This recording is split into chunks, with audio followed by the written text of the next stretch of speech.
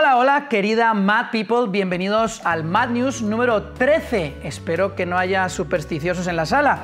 Nosotros no lo somos, así que sabemos que vas a disfrutar de este nuevo programa. Si es así, compártelo, dale like y suscríbete para que cada vez seamos más gente en este movimiento de la Mad People. ¿Listos? ¿Ready?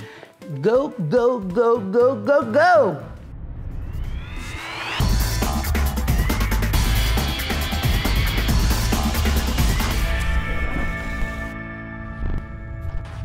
¿Imaginas que pudieras canjear botellas de plástico por viajes de metro? ¿Cómo que canjear, Daniel Marote? ¿Hemos vuelto al trueque o qué? Pues no hemos vuelto al trueque, pero en el metro de Medellín, Colombia, es tal cual.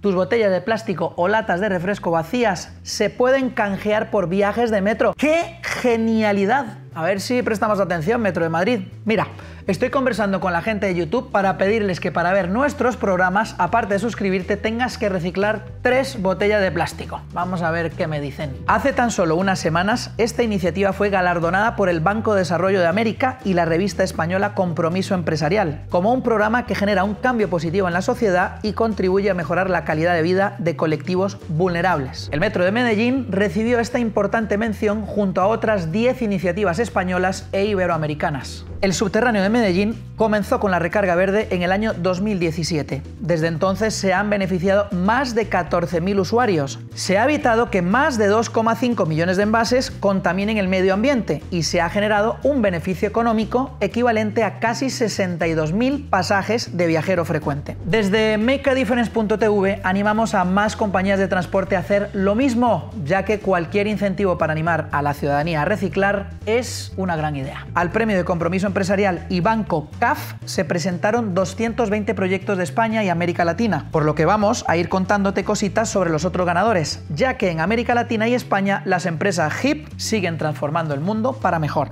Brindo por todos los ganadores con esta botella que en Medellín te podría valer por un viaje en metro. A vuestra salud, Mad People. La pregunta es bien sencilla, Mad People. ¿Puede una simple fotografía salvar parte de una selva? Esa es la pregunta que vamos a tratar de responder en esta noticia, que además va a ser una noticia para chuparse los dedos de dulce. Ya verás. La compañía de chocolates Trapa ha creado una campaña que ha generado bastante polémica. El aceite de palma, que se emplea en distintos productos, desde la alimentación a la cosmética, lleva tiempo en el ojo del huracán por los nefastos efectos medioambientales que ha causado el incremento de su demanda a nivel mundial. Bajo el lema "Una fotografía irrepetible", la compañía quería advertir que de ser deforestada la selva, Trapa volvería al mismo lugar para intentar repetir la misma foto y constatar públicamente la destrucción del entorno natural. La polémica surge porque, según algunas asociaciones, existen producciones certificadas bajo normas sostenibles que no afectan a la biodiversidad. Lo que sí es cierto es que por la deforestación y la consecuente destrucción del hábitat natural de muchos animales que conlleva su producción a gran escala, muchas empresas que antes lo empleaban han decidido prescindir de él y usar esta medida como reclamo publicitario. Algunos ejemplos de estas compañías son Nocilla, la cadena de supermercados británica Iceland Foods o la misma Trapa. Estas polémicas son algo común en el mundo empresarial, sobre todo cuando surgen compañías que quieren romper el status quo y señalar algo que se está haciendo mal. Es común que los poderosos lobbies vean amenazados sus intereses y las cosas se pongan algo tensas. Por eso decimos que la Mad People es gente revolucionaria, en el buen sentido de la palabra, claro. ¿Vamos a por otra noticia? ¡Vamos!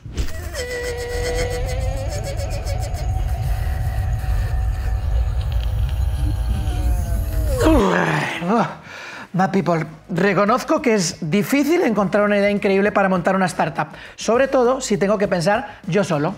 Si a ti te pasa lo mismo, tranquilo, porque esta noticia te va a flipar. Startup Weekend es el lugar para buscar un equipo, crear un prototipo de proyecto, validar tu idea de negocio y recibir comentarios de empresarios experimentados. Y todo en un fin de semana. Es más, aunque no tengas una idea de negocio, vas a poder sumarte a alguno de los equipos que se forman y posiblemente allí mismo se te encienda la bombilla.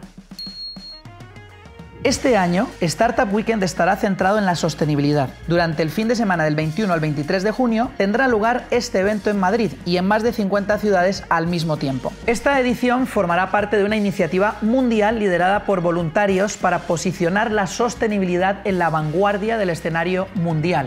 De todas las ideas propuestas se votarán las mejores y se crearán equipos para trabajar en ellas. Los 5 mejores proyectos elegidos por el público y un jurado recibirán premios especiales para ayudarles a lanzar sus startups en la vida real. Toda la familia de makeadifference.tv vamos a estar presentes ya que somos media partners del evento, así que corre a apuntarte a su página web y quién sabe, quizá en unos meses estemos contando en una de nuestras noticias cómo tu idea está mejorando el mundo. En la teoría, el medio de transporte que más deberíamos usar es el que decía mi abuela: el cochecito de San Fernando, un poquito a pie y otro caminando. Vamos, que caminar es buenísimo para todo. Después ya hay otras versiones como el running, el trekking y el plogging. Tranquilos, que yo tampoco tenía ni idea de qué es esto del plogging. La definición rápida de plogging sería el running con conciencia social, una nueva modalidad deportiva impulsada desde Estocolmo, Suecia, que aúna la práctica deportiva con el amor por el medio ambiente. Se trata de salir a correr e ir recogiendo los desperdicios que uno se vaya topando por el camino. El término es el resultado de la fusión de la popular palabra inglesa running y de la expresión sueca